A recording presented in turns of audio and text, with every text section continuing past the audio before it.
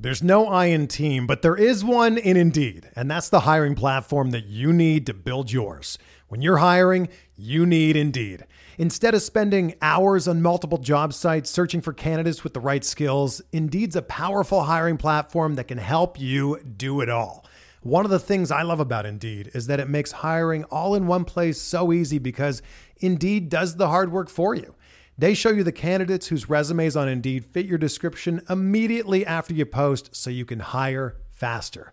Join more than 3 million businesses worldwide that use Indeed to hire great talent fast. Start hiring now with a $75 sponsored job credit to upgrade your job post at Indeed.com/Blue Wire Sports. Offer good for a limited time. Claim your $75 credit now at Indeed.com/Blue Wire Sports. That's Indeed.com/Blue Wire Sports, and support the show by saying that you heard it on this podcast. Indeed.com/Blue Wire Sports. Terms and conditions apply. Need to hire? You need Indeed. This podcast episode is brought to you by Coors Light. These days, everything is go, go, go. It's nonstop hustle all the time. Work, friends, family, expect you to be on 24/7? Well, sometimes you just need to reach for a Coors Light because it's made to chill. Coors Light is cold lagered, cold filtered, and cold packaged. It's as crisp and refreshing as the Colorado Rockies. It is literally made to chill. Coors Light is the one I choose when I need to unwind. So when you want to hit reset, reach for the beer that's made to chill. Get Coors Light in the new look delivered straight to your door with Drizzly or Instacart. Celebrate responsibly. Coors Brewing Company, Golden, Colorado. This is Brandon Kelly, the host of Blue Wire's new podcast, Golden Goal. Messi takes everybody on. Messi has got it! From Lionel Messi to Marta to Pele, our show takes a deep dive into soccer superstars. 2-0 and is. What a World Cup for Megan Rapinoe. From Zlatan Ibrahimovic's brash confidence with the play to back it up, to Megan Rapinoe's heroic outspokenness and World Cup flair. Each episode examines a personality of the world's game. We'll dig into Maradona's Hand of God performance and subsequent downfall, the teenage trio at Dortmund that signaled the next generation of superstars, and that infamous headbutt that slung Zinedine Zidane from glory. Golden Goal, soccer stars and the moments that made them. Premiering this summer on Blue Wire.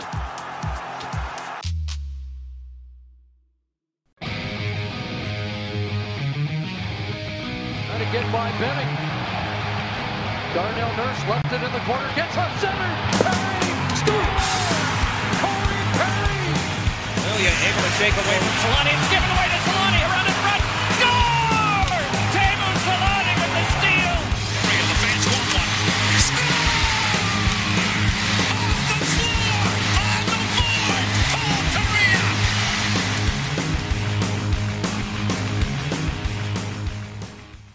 Hey everybody, we're back. Pat and Eddie on the mics tonight for another episode of the Forever Mighty podcast. My God, Ed, I think it's been, 6 weeks since we've done a show? It's been quite some time. It's been a while. It's been a while. There's actually a lot of news because, you know what, when you don't do a show for 6 weeks, things build up and you've got a lot to talk about. And, we aren't one of the playoff teams, so it's not that much news. Oh, spoiler alert. Yeah. Now, if you didn't know by now, I'm sorry. I had to break the news to you, but the Ducks are not one of the 24 teams in the play-in, and neither none of the California teams are in. San Jose and LA aren't in. LA got the benefit of the doubt, as we'll get to later, winning the second overall pick in the draft lottery, which we did that live for everybody who joined us on our Patreon show for that, and that was not fun. We had to react to that live. I couldn't tell if Jimmy was more mad that the placeholder got number 1 or that LA got number 2. I was more mad that LA got number 2. I think he was pretty pissed that LA got number 2, and then he was also pissed at like a playoff team that, like you said, the placeholder, right? You don't even know who has the number 1 overall pick. I can get that because if I'm the NHL, if you're a conspiracy theorist for the draft lottery, this was your best outcome right here, because now you could say if the NHL wanted content before they knew for sure that the season was coming back, why not make sure you have a second draft lottery by having the placeholder team win it? And if you're a real big conspiracy theorist, if Montreal ends up winning that top overall pick and gets the top ranked French Canadian player in a very long time, probably Jonathan Drouin was the last one, and they somehow ended up getting him by a trade from the Lightning in the end, then that will be the ultimate win, I think, for conspiracy theorists. Do you think it's rigged? Do you think the draft lottery is rigged? Before I don't want to get too into this because we're going to cover it. Oh man, no. I don't think the NHL is very good at making outcomes happen that they want to have happen. They're very good at getting in their own way at every possible moment. I just don't think I don't think it's rigged. I wouldn't be surprised if we found out this particular one might have had a little bit of conspiracy stuff going on in the background, but normally I would say no. These guys, dude, they can't get anything right for the most part, and when they do, it's like an accident. So yeah, there's just no way. There's too much money involved with these other owners. Like, they're not going to be like, go ahead and take Lafreniere. Like, that's whatever. I can't subscribe to that theory that it's rigged. But this was fodder for anybody who does subscribe to that theory. And I can't say you're wrong. I don't know for sure. It certainly wouldn't be beyond professional sports to rig something, especially a draft lottery. But we'll find out who that placeholder team is after the beginning play-in rounds are done. So I think it's around August 10th or something is when we'll find out who that will be, and depending on who gets eliminated.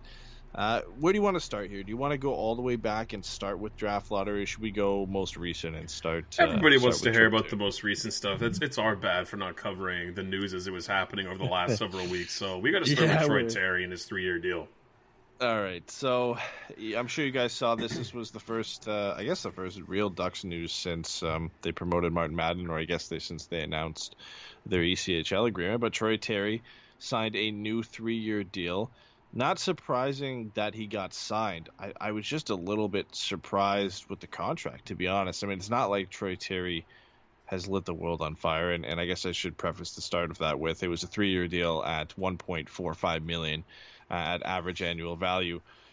Terry's been in the league for 2 seasons, pretty much spent about half a season with the Ducks in both those years. The rest of his time was in San Diego, about just over 30 games in year 1 and just over 40 last year with Anaheim. He gets locked down for 3 years at 1.45, which honestly to me, it seems like maybe not in year 1, but if he finally breaks out, year 2 and year 3 of that contract could be really team friendly for the Ducks. I think it's a team-friendly deal, and I think that these always happen that way when you're talking about a player coming off his entry-level contract. The player has no leverage going into the next deal. He doesn't, you know what I mean? Like, he's not eligible. He's still an RFA. He doesn't have arbitration. He can't do anything. So, I mean, it's on the team to, take advantage of that, and they should, and they do. It's just the way the rules are written. If it was switched around, the players would definitely take it. But, I mean, they did give him 3 years instead of 2. So that works out a little bit for Troy Terry. He gets a little more guaranteed money. But I mean, if he's able to turn his game around and start performing with the experienced guys that he's been successful with, because we all know he wasn't very successful with Steele and Jones, the young kids. He was more successful with Henrique and Richie, but I mean, Richie's no longer here, but that'll be an easy slot to fill. So we'll see what happens with Terry, but I think he has a chance. If he's able to start converting on some of those high-danger chances, we've all seen his shot. The kid can shoot the puck at a high level. So I just think if he's able to just cross that bridge, like we've said with so many of these Ducks prospects coming into the system, if they could just cross the damn bridge and get over the hump and start performing the way we think we're supposed to, then it'll be great. But I think he's got something to go for here, right? He's got three years guaranteed, and there's a good chance that he can make some money if he's able to bury 10 to 15 goals, 20 goals next season or two. He doesn't have a lot of time either in terms of, Seattle expansion draft is coming up, and no matter what the Ducks do, there's a good chance that either one of him, Jones, or Isaac Lindstrom are going to be exposed at some point to that Seattle expansion draft, and you would have to think that this contract would be favorable for Seattle. They would still have him, I believe, at either 2 or 1 years left on that deal, where he is a restricted free agent at the end, so that Seattle would then have all control, like you'd mentioned, what the Ducks did in terms of re-signing him to what makes sense for them and making that a deal that works for their organization. Now, Terry could have a great year next year or the year after, and the Ducks will have no choice but to protect him. So that could be a moot point. But I think the big thing about this deal and why it ended up being 3 years is exactly what you said. He's a restricted free agent. The Ducks really have all control in that situation to give him the contract that makes sense for the team, and it still does make sense for Troy Terry. But you'd have to think, if Terry was aiming for maybe 2 years, that could have been a two-way deal instead of a one-way deal. And for Terry right now, guaranteed money, if he's still hasn't spent a full season with the Ducks, he'd rather be on a one-way deal, because if he's going to have to spend half the season or 20 games with San Diego, I'm sure he'd rather get paid NHL money to do so, right? So I'd have to think there was some give and take there with Terry and the team. Ducks probably wanted 3 years, and Terry wanted that one-way pay cut there. So, Oh yeah, just in case he's able to, if he has a breakout year in his second season on this contract, you always want to get paid more money sooner. So that would make more sense for the player and the agent. I'm sure that's how it was being pushed. But the Ducks were like, hey, we'll give you a little more money, but you got to sign another year. Like, it kind of worked out, man. I think it was a pretty much like a win-win for both sides. But then again, the Ducks still have him. I think he's an RFA after this deal too. So, in fact, yeah, I know he is. So it's not a big deal for Anaheim at this point to drop $1.5 million on average, right? I think it's a great deal for both, but I really do think it's a great deal for the Ducks. It could very well be that Terry 2 or 3 years down the road hasn't improved that much, but I think at some point he's going to figure it out, and he's a good enough player that he should be a consistent 30 to 40 point guy at the NHL level once he finally hits that potential. And if he does it sooner rather than later, that's a nice fit for the Ducks if they're going to try contending in the next couple of years to have him under the books at only 1.45. And for Terry, like we mentioned, guaranteed money on a one-way contract where if he hasn't figured it out and he's spending time in San Diego, he's still getting paid NHL money to do so. So I think it's a good player-friendly deal. It's a good team-friendly deal. I'm just a bit surprised. I would have thought, he might have got a little bit more than that. But you look at his production, just over 15 points in 40 games.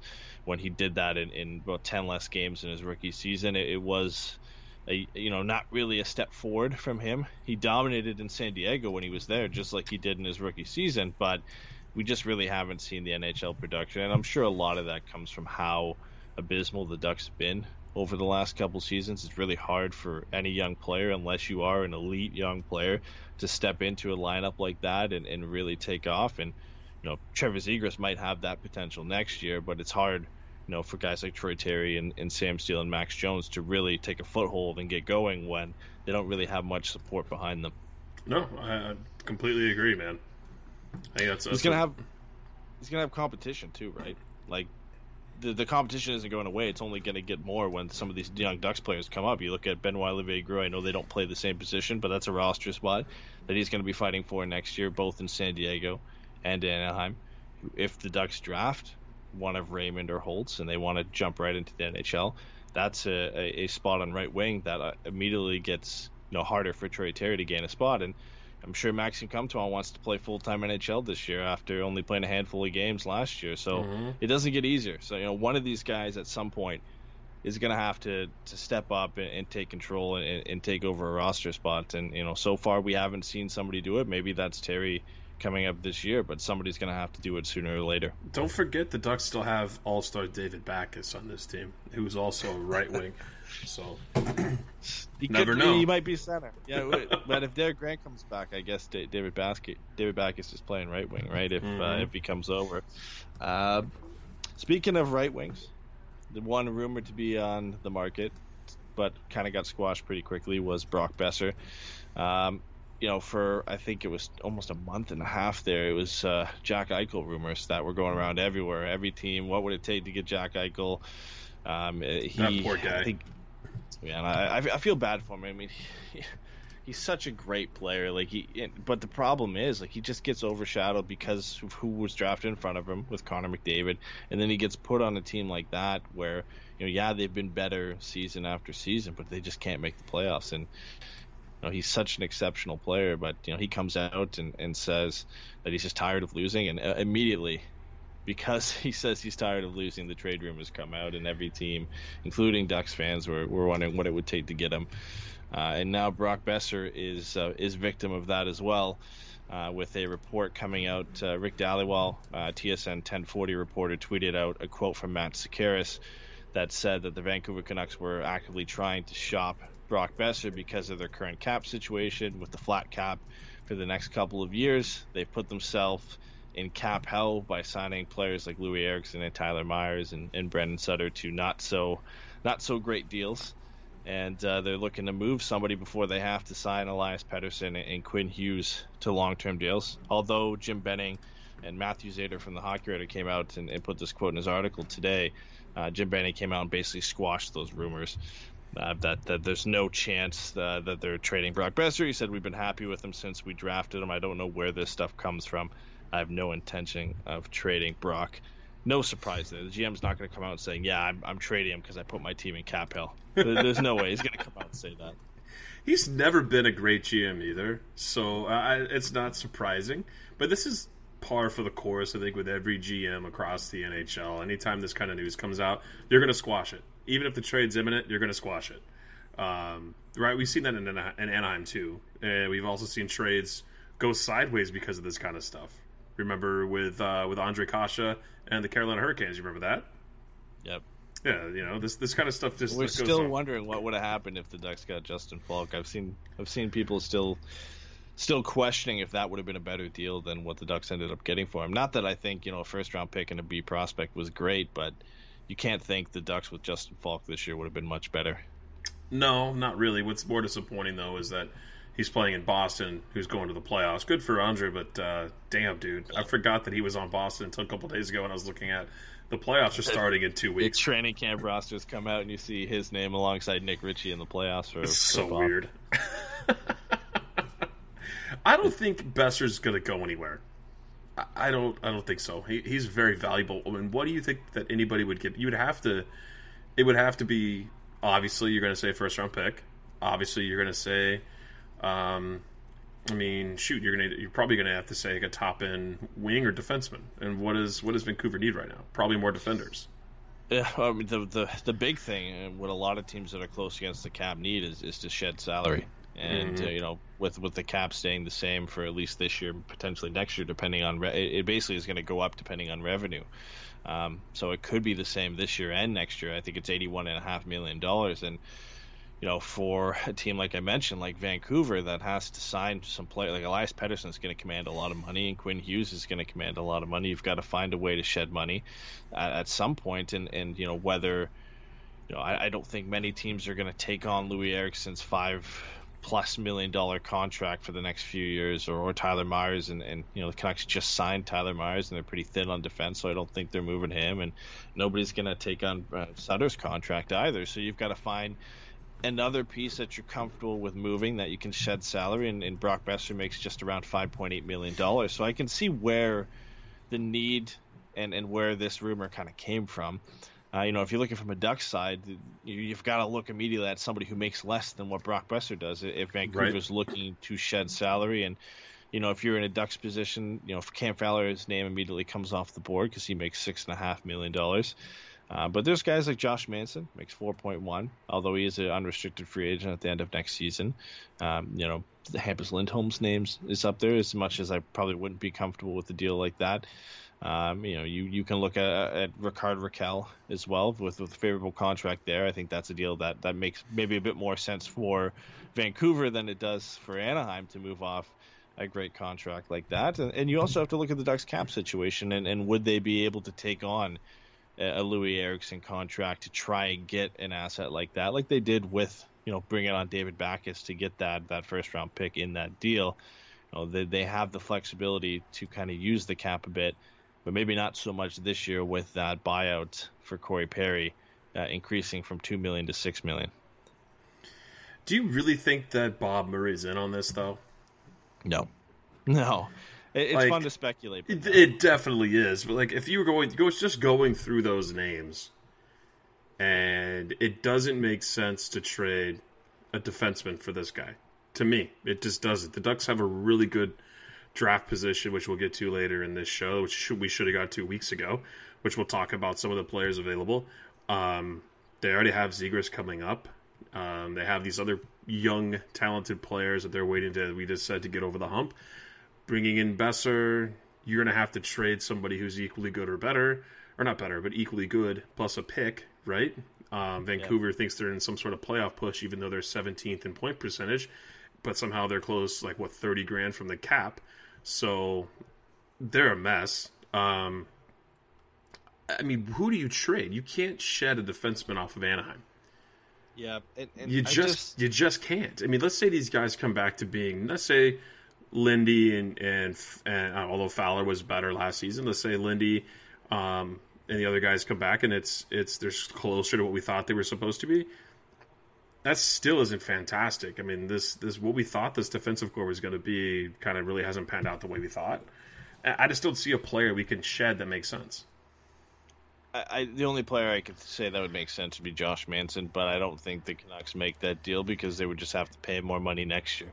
And they're looking for longer-term cap relief. And again, I don't think they're comfortable. And you look at Benning's comments, of course he's going to say that, but I'm sure they're not comfortable trading Brock Boeser. You look at the chemistry that he's built on that team, and barring injury issues, he's a great player. He's probably a consistent 30-goal scorer if he can stay healthy. But the first 3 seasons of his career, he hasn't played over 70 games. He's had injury issues, and I'm sure the Canucks won't admit it, but that's definitely a concern for them and whether he can stay healthy. I mean, hey man, and they're going to the playoffs, baby. So yeah, I mean, 29 goals in his first year, just scraped the surface. 26 the year after that, but couldn't stay healthy. And last year, I think he was on 16 in 50 some odd games, so he could have been on pace for another 20-goal season. He at least looks like, even if he can't stay healthy, a consistent 20-goal guy, right? Consistent 20 goal, maybe 30 or 40 or 50-point guy, which is still a great player in this league. And,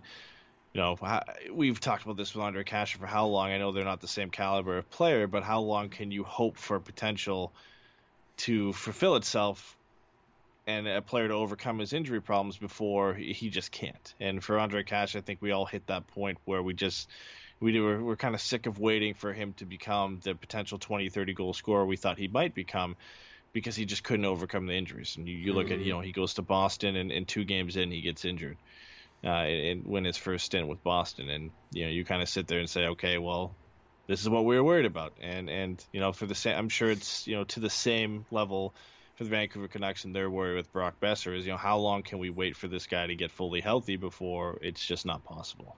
Right. No, I 100% agree. I don't think he's going anywhere anyway. I'd be shocked, honestly. Yeah, I'd be shocked if they moved him. I think somebody will pull a Arizona. They'll be willing to take that Louis Eriksson contract for a first-round pick if it came down to it, or another prospect that maybe the Canucks are willing to give up. I don't think they're in a position. They have a great prospect pool, but I don't think they're really in a position to move on from Brock Boeser yet. It wouldn't really be a smart move. Although you've handcuffed yourself with the cap, there's other ways to get out of it than moving on from a young piece. I mean, Boeser's only 23. Like, you're not going to move off of a guy like that who fits so well in your team at this point, just because you might have cap issues down the road. There's plenty of ways you can figure out how to get out from under that before you have to sign Elias Pettersson or Quinn Hughes. Oh, Jim Benning would just be in a boiling pot of water in Vancouver if he did that, right? Like, why is it Boeser's problem that he has his cap situation like this with his team? It's all on him. Like, and you can't dump a player like that. No, but I mean, Arizona would take it, right? If you could trade him to Arizona, play with Taylor Hall, why not? Somebody, I mean, if you could re-sign Taylor Hall. I think if you're looking for teams that have a ton of cap, you can go look at the Sens, or you can go look at New Jersey and see if they'd be willing to take a player like Louis Eriksson for some draft picks or a prospect, which I'm sure they would be. The position that New Jersey and Ottawa are in their rebuilds are a bit farther away from contention, and they've shown in the past that they're willing to take on bigger contracts, and in return they'll get picks or prospects, and that makes sense for them right now. So if anything happens, I think it'd be something like that where Vancouver moves out from under a contract and has to give up assets to do so. I think that's probably the options that get explored before Boeser. And maybe they were at some point considering trading Boeser or listening to offers, and it might more be injury related than cap related. But every team listens on their players, doesn't mean that they're actively shopping him. No, you have to listen to every deal, right? It's just the way it is. But yeah, we'll see what happens, man. He's not coming to Anaheim, though, although it would be nice if they could work out some deal to steal him from Jim Benning. I'd take it. He'd immediately be their best goal scorer. I mean, Rickard Rakell's not consistent enough to and you know, as much consistency, I guess, on the injury side that Boeser has, Rickard Rakell would have to get back to the level he was before to even compete with that. So, well, whether the Ducks, it looks like for now they're going to have to get a goal scorer through the draft, and that's probably the route that we're going to end up having to go. That's what Bobby always says too. You got to get these players from the draft. Hey, he said he was looking for a guy who can one-time the puck and put pucks in the back of the net. And there's a few of them available this year. Before we get there, a couple things to kind of shore up here. Announcements from the Ducks. They signed an ECHL agreement with the Tulsa Oilers. So the Ducks haven't had an ECHL affiliate since the Utah Grizzlies 2 years ago. It was from 2013 to 2018. But they've been loaning players on and off, a few players every year for the past 2 years to Tulsa. Last year, I think Stephen Ruggiero was there. Devin Sidoroff was there. A few other guys were there for a bit last year. So it's not really super surprising, but it is nice to have that official agreement in place and be able to send players down there without having to loan them over there. And I think on a pure developmental level, I don't know why they didn't have an ECHL team for 2 years. I don't know why they didn't have that affiliate there. Yeah, that's odd. Maybe they felt like they didn't need it. Now you're moving into a rebuild. You've got a few more prospects that you need to have playing time rather than sitting on the bench in San Diego. So I think in that sense it makes sense. And especially I think an underrated side of that is you look at the amount of goaltending prospects the Ducks have that are probably ready to play professional hockey, whether it be in San Diego or in Tulsa. It's a move that makes sense. I mean, Ole Eriksson Ek was there last year in Tulsa, so I'd assume he'd potentially be there again this year with San Diego. Miller's status is up in the air if he's going to be a backup. If he does come back, Stolarz is the number one in San Diego, and then one of Kevin Boyle or Eriksson Ek or Roman Durney are the backup, and you still have 2 or 3 guys who are going to need somewhere to play. So having that ECHL affiliate means you can send both of them down there, play with Tulsa, and then not have to rush Lucas Dostal over from Finland where he's playing against men and put him in the ECHL. I don't think that's great for his development. You can kind of take your time with him and not rush it. So I think it's a kind of an overdue move for the Ducks, but it's not a big announcement by any means, but good on the developmental side of things. Yeah, no, it's nice. Like you said, it's weird they didn't have one. You kind of figure teams have them because you always hear about the AHL, but yeah, I don't know. I've never been to an ECHL game. Have you? No, I've never been. I've never really followed it too much. The teams in the East Coast Hockey League seem to be kind of all over the place in terms of affiliation. Dave just asked in our chat, are there no closer ECHL teams that aren't affiliated with another team? I would guess no. I mean, the Ducks do have a working relationship with Tulsa, so maybe if there was... wait a minute. No, the ECHL Long Beach Ice Dogs. I used to go to those games. They had $2 beers, $2 hot dogs. I remember doing that with Jason and a bunch of other buddies. We'd go and get beers. Their teams, they're very sporadic. It seems like there's a new team each year, and I have by no means I'm an ECHL expert at it, but I don't really know anything too much about the league. It's gong show hockey, dude. It always seems like there's a few new teams each year, and the affiliates change pretty often. I mean, teams at this point, they change a lot more often than AHL affiliates do, just because they're so far down the list in the amount of players that you're going to send there. They're usually not stocked with a full team's development players. The Ducks likely don't have enough prospects able to play professional hockey that they're able to send down there. So Tulsa has to sign their own players to ECHL deals, and then they get supplemented by prospects from the Ducks. So it's just, I think it's great, developmental terms for Anaheim to have that in place, at least for the next 3 years, especially when you're rebuilding and you're not going to have enough space for all these guys. You need somewhere to play. I mean, the Ducks have a lot of CHL prospects who are going to come out, and they only can either play with Anaheim or with San Diego, and now they can play with Tulsa. So you have a couple more options where, let's say Braden Tracy 2 years down the road, you don't feel like he's ready for San Diego, you don't think he's ready for Anaheim, you can send him down to Tulsa and have him play some ECHL games, and if he does well there, you can call him up to San Diego if you want and make that decision at that point. So I think it just gives the Ducks some more flexibility in terms of what they're able to do with their prospects. And in the end, that helps them develop players and hopefully get them to the NHL sooner. No, that makes sense. I have a question for you. You tweeted a couple weeks ago about trading Henrique, Troy Terry, and Brendan Gooley for Brandon Montour. Okay. So I had to ask you about this. I have to find this now because I remember this tweet.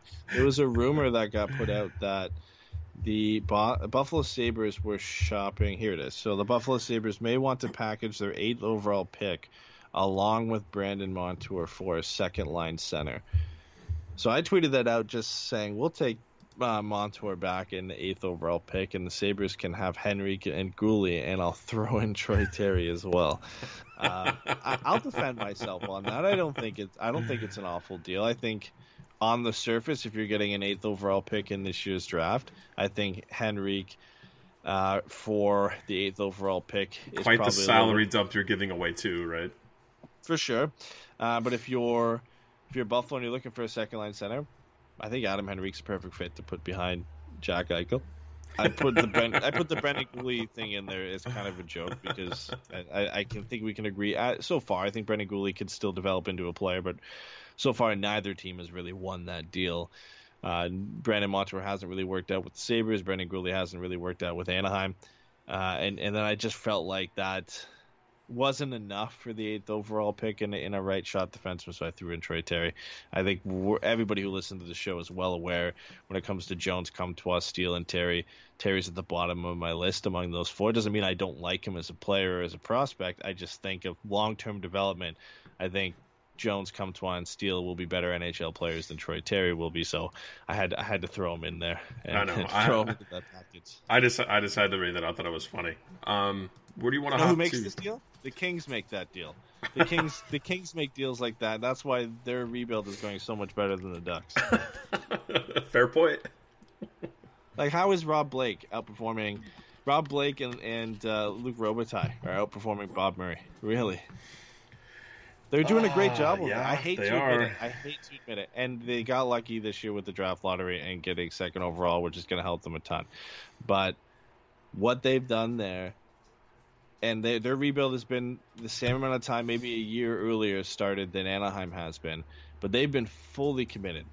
You know, they haven't traded Kopitar, they haven't traded Doughty, they haven't traded Quick, but they have moved on from some pieces. They made some really good trades, and they've just drafted well. And we've always been high on the Ducks drafting well, but like, I hate to see it. Because I want to respect what they're doing over there, but it just means that their team is going to be so good down the road. You ask any prospect or draft expert around the league who has the best prospect pool, everyone will say LA. I don't think anybody would say any other team. They're just stacked, and it sucks. It sucks to see because the Ducks could be in that exact same spot, but they just haven't fully committed to the rebuild yet. Yeah, maybe they will eventually. We'll see what happens, right? If there's another crash and burn, you have to think major changes are going to happen roster wide.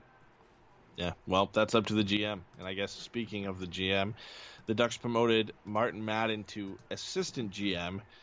This was way back, so again, we apologize. We're a bit behind on this, but this was back in June. Yeah, near the end of June. But for anybody who didn't know Martin Madden before, he's the mastermind behind the Ducks draft success over the last 10 or so years. He oversaw all amateur scouting. He's still going to do that. He's just added to his role. He'll now also be involved in pro scouting.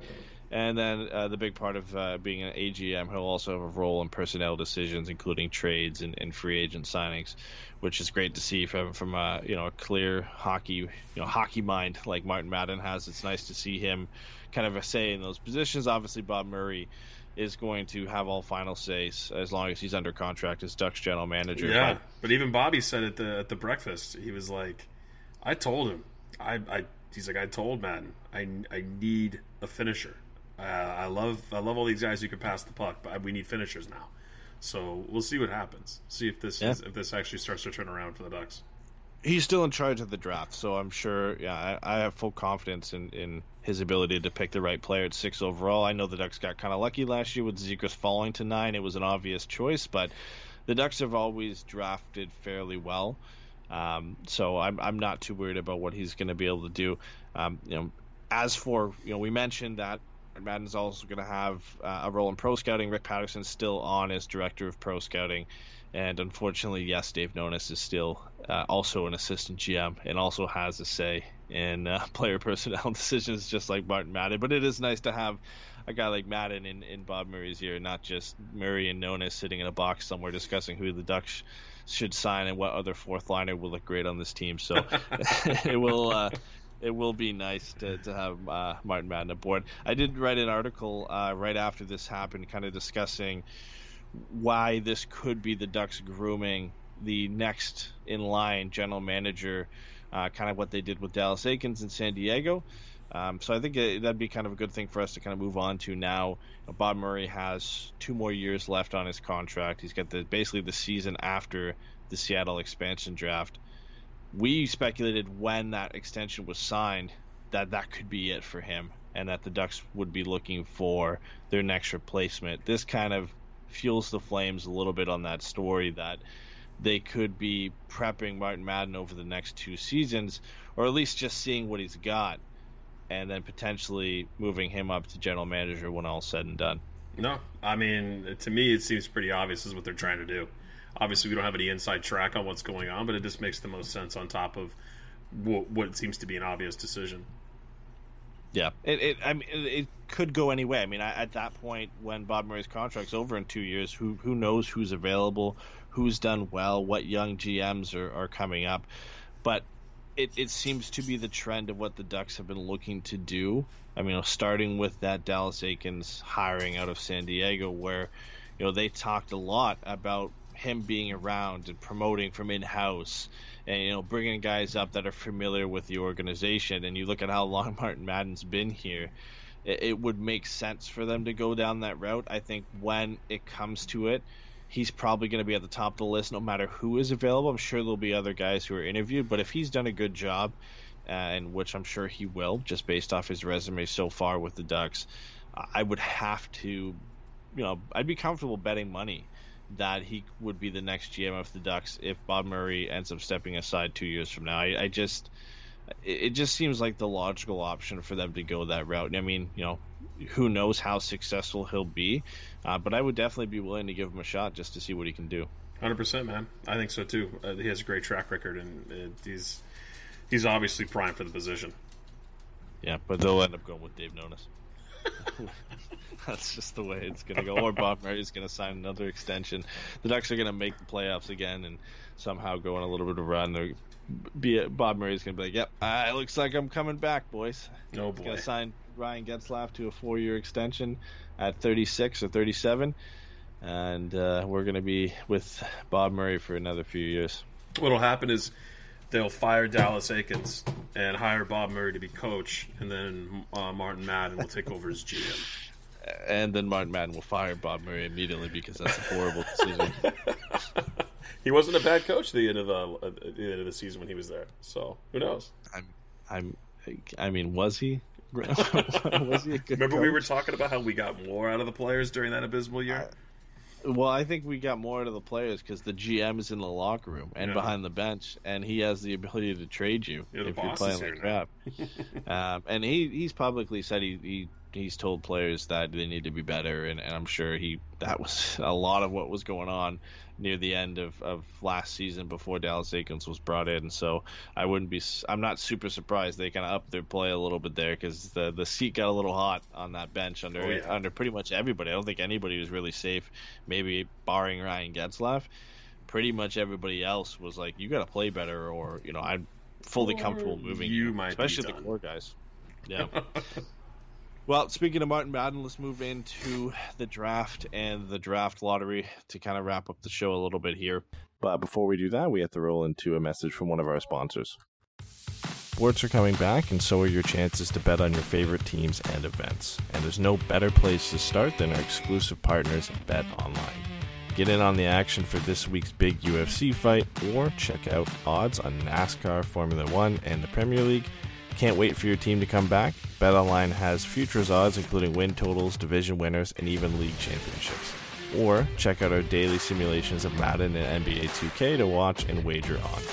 Visit betonline.ag and use the promo code BlueWire to receive your new welcome bonus. That's promo code BlueWire. BetOnline, your online wagering experts. As you all know, and we've already kind of mentioned it multiple times throughout the show, the Ducks fell from 5th to 6th in the draft lottery because the LA Kings moved up to number 2 and the placeholder team moved up to number 1. So the reason Anaheim drops is because the placeholder team was ranked behind Anaheim, so everybody shifts down, and LA won that second combination. The real heartbreaker wasn't so much the placeholder team winning number 1. Wasn't even really so much LA getting number 2. It's that a few people had to tweet out how close the Ducks were to getting that winning combo. And that hurt me so much. So the winning combo for placeholder E, which is the team that won it, 4 balls get drawn. Every team has a certain amount of combos based off their percentage to win. The winning combo was 9, 10, 2, 11. For the Ducks to have won first overall, they had 9, 10, and 2. So when the last ball was getting drawn, they were one of, I think, 5 or 6 teams who had a chance to get the first overall pick. All they needed was a 3 to get drawn on that last ball. Wish we would have done the show when we were supposed to back then, because reliving all of this is just... It's sad. It's very disappointing. It's very disappointing. I debated putting this at the beginning of the show and ending with Troy Terry signing because it was at least a positive note. But we still got a positive here. We got players to talk about at least. Exactly. So as you know, they came close, and I'm sure you could say that for any team. I think Ottawa had 4 of those combinations out of the final ball. So they had 4 combinations that went 9, 10, 2, and then a number. They had 4 chances to win it. They had more than Detroit on that last ball because they have the 2 picks. Oh yeah. And they didn't get it. They fell on both their picks. So I feel for Sens fans there. But yes, the most painful thing of that day was LA moving to number 2 and likely getting Quentin Byfield.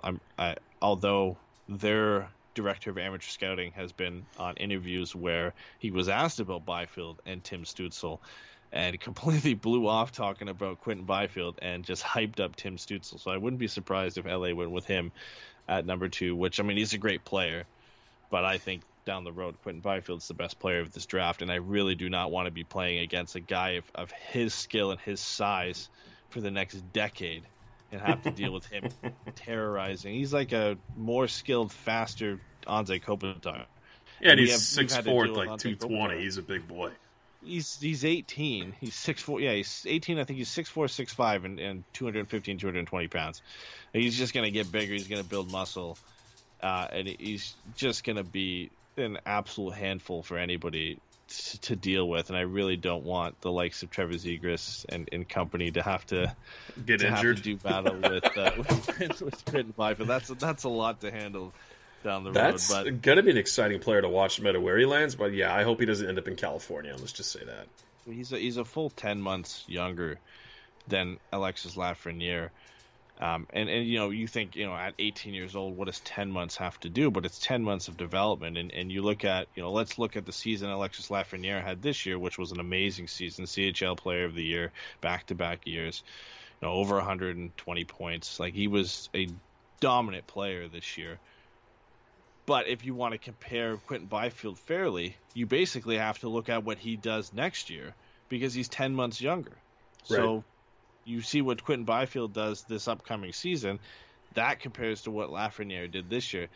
And he's such like a unicorn, a rarity in terms of that amount of skill and speed in a player of that size. He would have been the perfect player to come to Anaheim if the Ducks would have got that spot. Sure. Like the perfect player to come to Anaheim. For sure, especially when we don't know 100% if Trevor Zegras is going to be a center at the NHL level. You know, Sam Steele is a great player, but he's not a number 1 center. It would be, yes, he would be, you know, obviously Alexis Lafreniere would be a great player, and he's going to be a great player, but I think down the road, Quentin Byfield's going to be the guy, but it's too disappointed to talk about these guys because LA could potentially get him, and I don't want to talk about that. So let's talk about who the Ducks could get. Oh, I already know who I want them to get. It's not a huge drop-off. I mean, if we predict that Lafreniere, Stützle, and Byfield go 1, 2, 3, which they probably should, Again, just like it was last year, Detroit holds all the cards. They pick at number 4. They threw things they stirred everything up last year, taking Seider at 4, which pretty much allowed Zegras to fall to 9. Obviously, a lot of other things had to go down before that, but it was one of the main reasons that Trevor Zegras got to Anaheim where they were. So again, Detroit kind of holds all cards for Anaheim in this one. They could take Lucas Raymond. They could take, apparently they've been high on Cole Perfetti. They could take the defenseman and Jamie Drysdale. They could really do anything. And then from there, it's Ottawa's second pick. And, maybe if they take Byfield number 1, they take a defenseman and Jamie Drysdale. It's, it really, for the Ducks at 6 now. That's it. It really all depends what Detroit and Ottawa do. So I broke it down. I think there's one of 5 players. A few of them are going to be available. At least 3 of them are going to be available. I think the Ducks have one of these 5 players that they walk away with the draft. I don't see them taking anybody outside of it, obviously, unless Byfield or Tim Stützle fall all the way to 6, which I don't think any team would let that happen. But those players are Jamie Drysdale, Cole Perfetti, Lucas Raymond, Marco Rossi, and Alexander Holtz. Jamie Drysdale all day. Yeah, I can't. I would bet money the Ducks walk away with one of those players. I don't see how you don't take one of those players at 6. There's going to be at least, like I said, 2 or 3 of them available. And like you said, Jamie Drysdale, I think when we polled everybody on Twitter, he was number 1, I believe, on our list. He might have been number 2 behind Alexander Holtz, but he's been high on everybody's wish list for a long time for good reason. I mean, he's exactly what the Ducks need. And what they've needed for a while, what they thought Sami Vatanen would be and what they thought Brandon Montour would be, a truly elite top pairing potential offensive defenseman who can quarterback the power play. That is exactly what Jamie Drysdale is, and he's not bad in his own zone. He's a good two-way player. Yeah, and the Ducks have been trying to get a defenseman all season. They tried to get Falk. They tried to get Shattenkirk. They ended up with Eric Branson, but they're trying to bring a defenseman out of this team that's going to help them out. And this is like the golden piece of the puzzle that the Ducks has eluded them in the draft for, you might be able to say, forever, right? They had Scott Niedermayer, they had Chris Pronger, but they were traded for. Mm-hmm. They thought they had it in Brandon Montour. They thought they were going to have this elite level defenseman with Hampus Lindholm, which, he's close, at least in my opinion. But I really feel that Drysdale, if he's there, it's stupid not to take him. It's just really stupid not to take him. You need a puck-moving guy. You need a guy who's going to be elite on the blue line. The Ducks just don't have that at all, and you can build around that. Yeah, and I can't argue with the Ducks' need for Jamie Drysdale. I think, and his talent, I think, is exceptional, and he's going to be a great player. For me, I don't think he's the top of my list. And in my argument it has some valid points, but I can poke holes in it too. I can play devil's advocate. But when you look at the 2021 draft compared to this year, pretty much, I can argue eight defensemen could go in that top 10 next year. And there's a few right-handed shot guys next year. And you never want to bank on, being bad next year, because what if the Ducks aren't bad? You don't want to not take Jamie Drysdale this year, because you think you're going to be bad next year, and then you're not as bad as you thought, and you don't end up getting to draft one of those guys. So it's definitely not, the most soundproof argument I've ever made. But for me, out of those 5, the guy, if he was available, who I would take is Lucas Raymond, because I just think out of those 5, he's probably got the highest potential of all of them. He maybe isn't the best fit for the Ducks at this point, but he's just such an exceptional player in every facet of the game. He has no weaknesses. He's a great two-way player. He's one of the best passers in the game. He's got an underrated finishing ability. He's just a great player, and I think his stock has fallen because, as it is in professional leagues with young players in Europe, you look at either Sweden, Finland, Russia, they don't play a lot of minutes. And Lucas Raymond played, I think, 9 minutes on average for Frölunda in the SHL this year. Just did not play a lot. Alexander Holtz played about 13 minutes, which was enough for him to have a statistically better year. And he's got an identifiable skill, Holtz does. Everybody knows about his shot. And I think that's why he maybe has jumped in front of him. But you honestly don't think that he's the better pick? Drysdale? No, you're talking about Holtz. You don't think Holtz is the better pick? I think Holtz is the better pick for Anaheim. Okay, I good. think, yes, yeah. So I think they need a goal scorer. Is clear. I mean, they need everything. It's not like the Ducks have built every piece together and they need a right shot defenseman. They need a goal scorer. I mean, don't you think Eric Stevens had a great point? Like, I agreed with him reading the Athletic article when it came to Holtz and Drysdale. Like, you don't see a lot of number one defensemen get moved, but you have seen scorers move across the league. Yes. It happens. They always talk about Drew Doughty. They always talk about guys like Eric Carlson and Brent Burns, John Carlson. You always talk about these guys that are just amazing. They never move. These guys are never available until the end of their career when it's too late. And I think that the potential for that this season, for the Ducks to grab that guy might be great. But like you're saying, next year's draft, if it's full of defensemen, do the Ducks risk it and take a forward this year and hope that they finish badly enough to get one of those guys next year? It's kind of like you really have to be careful what you do here if you're the Ducks. Yeah, and I think that's why Anaheim's always said that they're going to do this, and they always take the best player available, no matter positional need, and that depends on who that is on their list, because I've seen arguments and I've seen rankings, and this year's is fairly unique, and outside of that top three, any one of those five guys I mentioned could be their best player available. Cole Perfetti on some team's list, and you look at the rumors out of Detroit, they might like him better than all five of those guys. And there's teams who think Marco Rossi is the third best player in this draft, and there's teams who think a lot of teams who think Lucas Raymond is the third best player. There's teams who think you just can't pass up on a right shot defenseman with that amount of skill in Jamie Drysdale, and same goes for Alexander Holtz. I mean, it all comes down to perspective. For me, I'm not sold that Jamie Drysdale is a bona fide top two pairing guy in the NHL when he makes it there. I think his floor is a top four guy, which means he's going to be a very, very key piece to a team. But is he, a Miro Heiskanen, or is he, a Cale Makar? And I know that's not fair. I mean, in terms of offensive production, I think Miro Heiskanen is an exceptional defenseman. And to say that is he Heiskanen or is he Makar, that means he's still going to be a great player. Still going to be damn good, yeah. But is he going to produce points at the NHL level like a Cale Makar, like a Quinn Hughes, or like an Eric Carlson? Like, is he going to put up 50, 60 points in a season? I just don't know. And I think, he could be a good 40-point. So if it was Holtz and Drysdale available at the same time, who are you taking? I'm taking Alexander Holtz. And I agree with your point that, yes, you can go out and get goal scorers. But can you go out and get a 30 to 40 goal scorer, consistent 30 to 40 goal scorer, a guy who has that potential? And he blew up in the SHL too. Like, he had a really didn't he have? Yeah, his year as an under 18 player.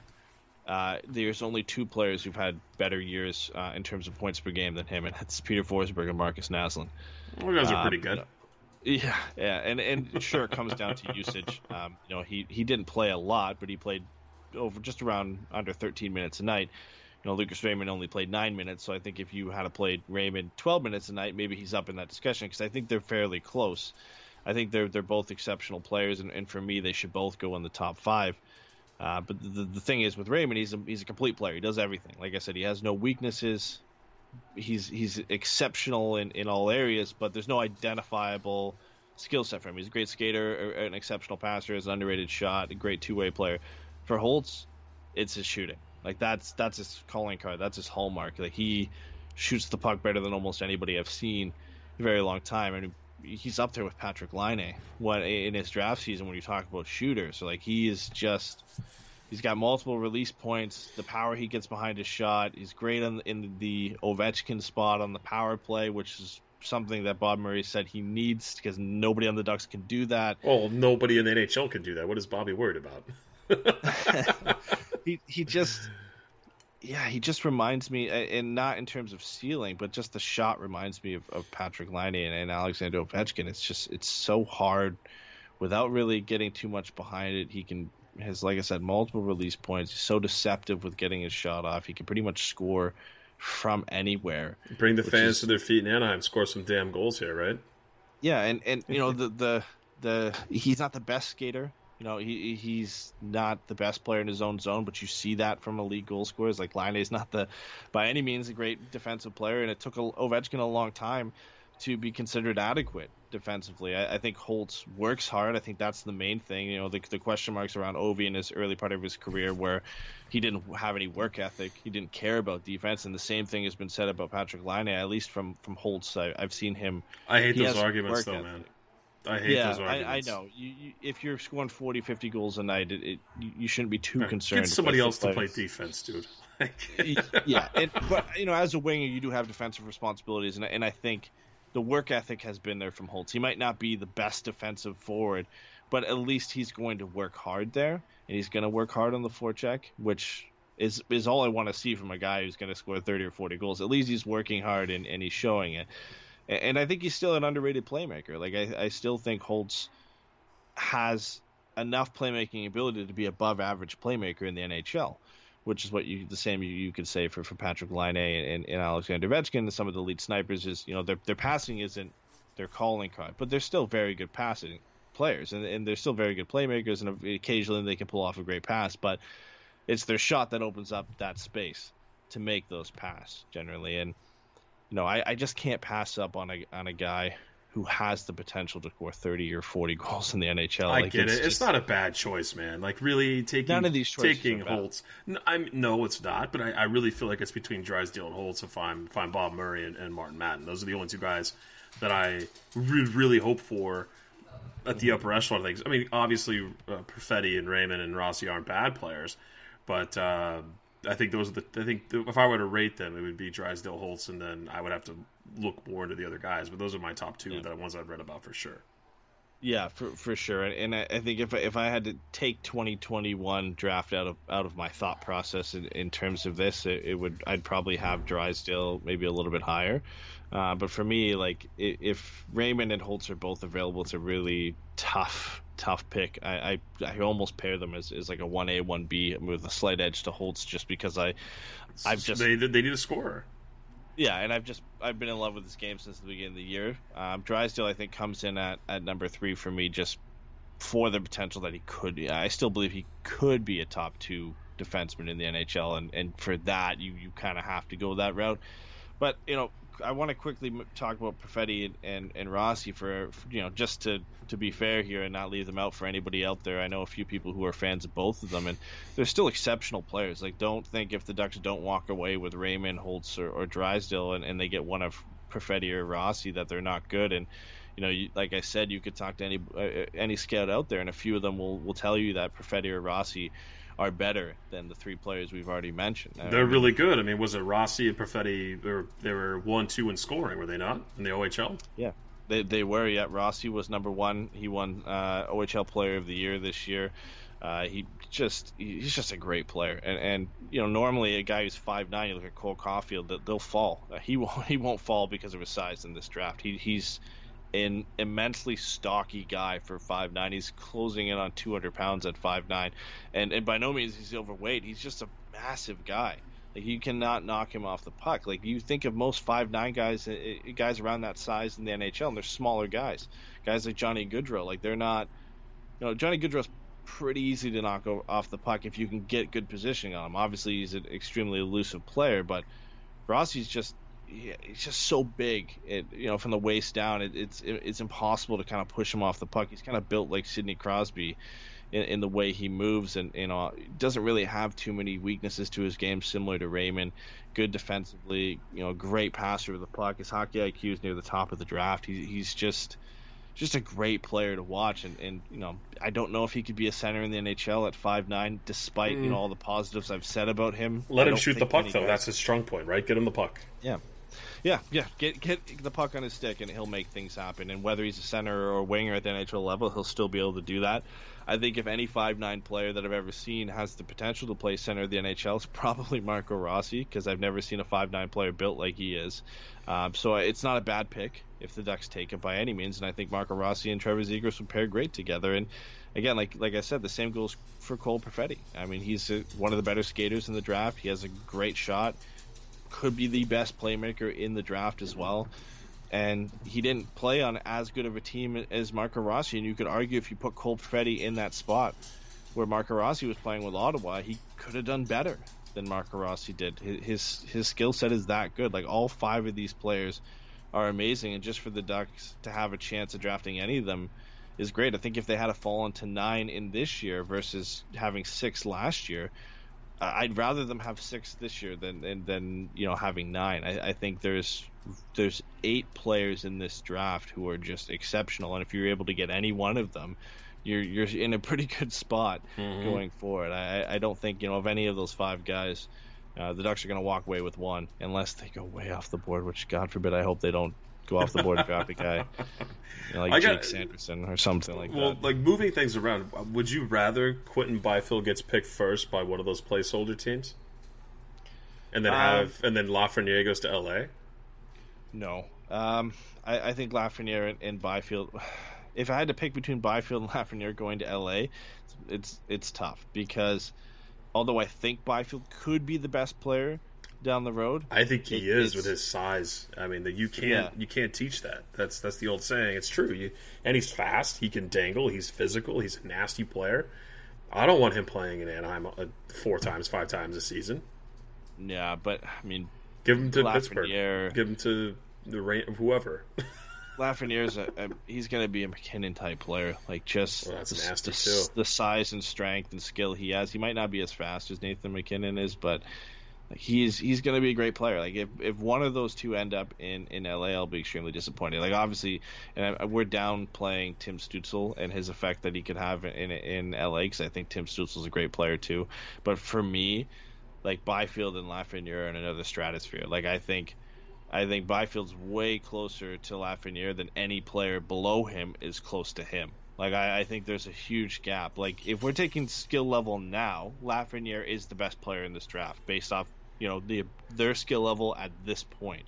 But I think a year or two down the road, Byfield's going to catch up, and he's going to be right up there. And I don't see any other player coming close to them. Stützle's going to potentially be the 3rd or 4th best player from this draft, but I will take him in LA gladly over any of those two. Like I do not want to face those two down the road. Yeah, let Byfield go to Ottawa or something, right? Yeah, let him. Yeah, I'm fine with seeing him in Ottawa. If I don't mind Byfield in Ottawa. I think Ottawa, despite all the problems they've had, they need something good to happen. Byfield falling to them would be okay in my books as long as he avoids LA and the placeholder team, no matter who it is. Nobody is taking anybody but Lafreniere first. I know. It's not happening, and there's only one person I know out there who has Byfield ranked number 1, and that's Cam Robertson from Dauber and Elite Prospects. He's had him at number 1 all year for that very reason, because he thinks, he admits that Lafreniere is going to be the best player heading into the draft, but Byfield could be the best player when you look, 5 or 10 years down the road. Insane that Ottawa gets 2 picks in the top 5. Yeah, you know what? We've trashed them a lot, and I even trashed them for keeping the number 4 pick and drafting Brady Tkachuk last year when I said they probably should have passed on that and moved it to next year so they could get a better pick next year. But turns out Brady Tkachuk was a great pick despite all the analytics going against it. He had a great rookie season, looked excellent for them, and now it pans out San Jose absolutely shit the bed this year, and Ottawa wins big on that Karlsson trade now, getting the 5th.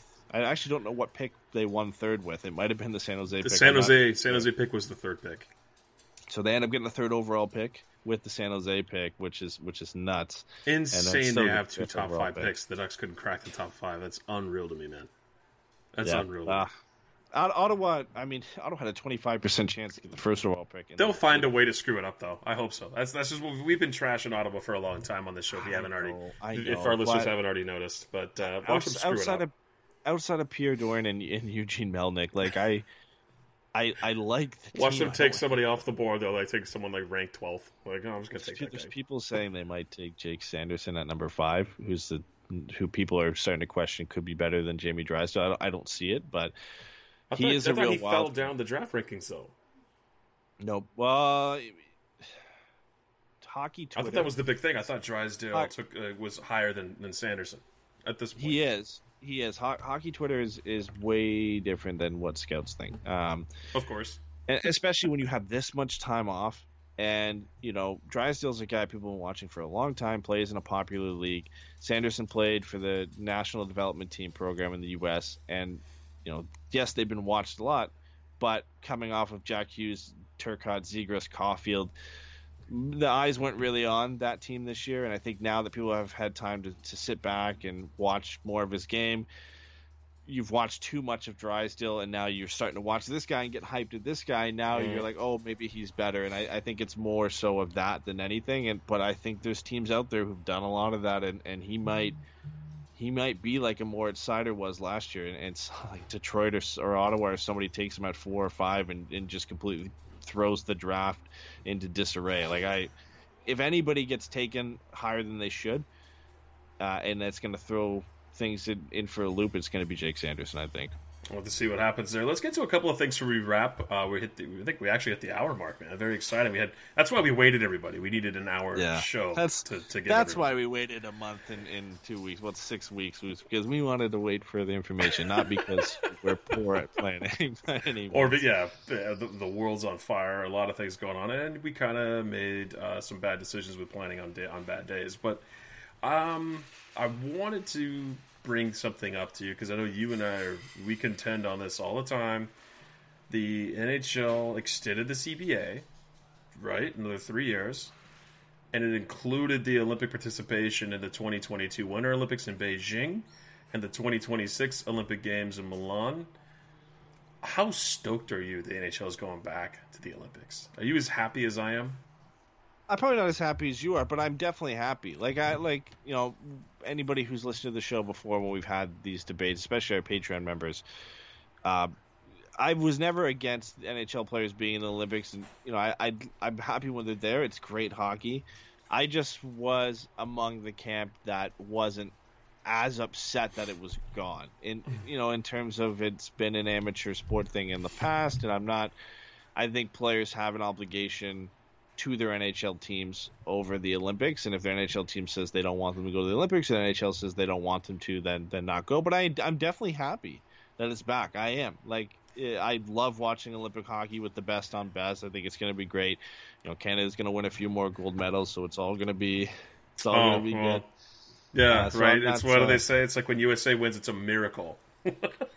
I am excited to see the U.S. team, though. It's been a while since we've seen them.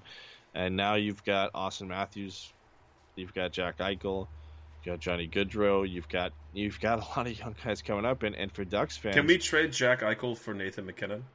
Can we do that? No. He's my favorite player in the league, man. It's funny because you've got Austin Matthews and Jack Eichel, and then you just look over the other side of the table, and it's Connor McDavid and Nathan McKinnon. And it's like McKinnon's my favorite player in the NHL right now. I mean, I love every one of the Ducks, but McKinnon to me is just, my God, that guy's amazing. Honestly, I'm just happy it's going to be more competitive because you look at, I know the game itself in 2010 was competitive between the U.S. and Canada. Should we not talk about that year, please? Right? But you look at those rosters, and Canada had a way better team, and they should have easily won, but they didn't. Thanks, Ryan Miller. I think the teams going into it this time around, they're going to be pretty even. The U.S. has stepped their game up in terms of player development. 2022 USNT, it'll be baby. Interesting. But 2026, I think for me, is going to be extremely interesting because you're going to have guys like Jack Hughes who in 4 or 5 years are going to take a step forward. You're going to have Cole Caulfield in the NHL at that point. Quinn Hughes. You've got some great players, and then not only for Ducks fans as well, Trevor Zegras. 5 or 6 years down the road, and then you get Quentin Byfield. So, yeah, and Shane Wright, and all these guys. Yeah, can we not talk about Canada's talent pool? But it will be fun, a lot more fun to watch, and I think in terms of the two powerhouses, I think it really will be Canada in the U.S. rather than Canada and Russia, and Russia's still going to be a powerhouse, but you have to think by 2026, no Ovi. Maybe no Malkin. The last time we saw them as a powerhouse, it was Datsyuk. He's obviously no longer going to be there anymore. And yes, they've had great prospects coming out, but no Ovi and no Malkin is going to be huge for them. They're still going to have guys like Vasilevsky in net and some very good forwards like Kucherov and Matvei Michkov at that point down the road and Vasily Podkolzin and other guys. But I think it really will be Canada in the U.S. and the teams like Finland and Sweden and Russia and even Germany with Draisaitl and a few others trying to catch up. But I'm really excited to see 2022 and 2026 matchups between U.S. and Canada, because I think the players are starving to get back to best on best national games in the Olympics that mean something. Well, yeah, so because the NHL owners are just like, well, hey, guess what? We'll give you the Olympics, but we're going to make you guys eat hundreds of millions of dollars in escrow. So, and the players are like, sign us up. You know what's going to be even better about all this, too, is a lot of these guys is going to be their first Olympics, and they're going to be just buzzing trying to get out there. Like, obviously, Crosby for 2022, he's probably going to be there, and Patrick Kane's probably going to be there for the U.S., and all these guys that have been there before are going to be there, but the bulk of these teams are going to be first timers. Like, if they're smart, if the GM, whoever gets put to be GM and coach, if they don't break at the U.S., that just always scares me, man. It's going to be like I think John Tortorella and. It can't be John Tortorella. We're gonna do Patreon shows that are gonna talk about. We should definitely jump into that on another show. And the return to play. For anybody who isn't familiar with the show and with our Patreon, obviously it's mainly Ducks Talks on Forever Mighty, but we go in depth on NHL content on our Patreon. So we're overdue on there as well over the last month. It's been a crazy month, obviously, with everything going on and with work. I know for the three of us, I mean, the reason Jason isn't here right now is because he's probably still working right now. As same for Keith, too. Keith couldn't make it because he's super busy with work. And same for Keith. But, no excuses on our part. We're going to be upping our game here and on Patreon, so we'll be talking about the new CBA.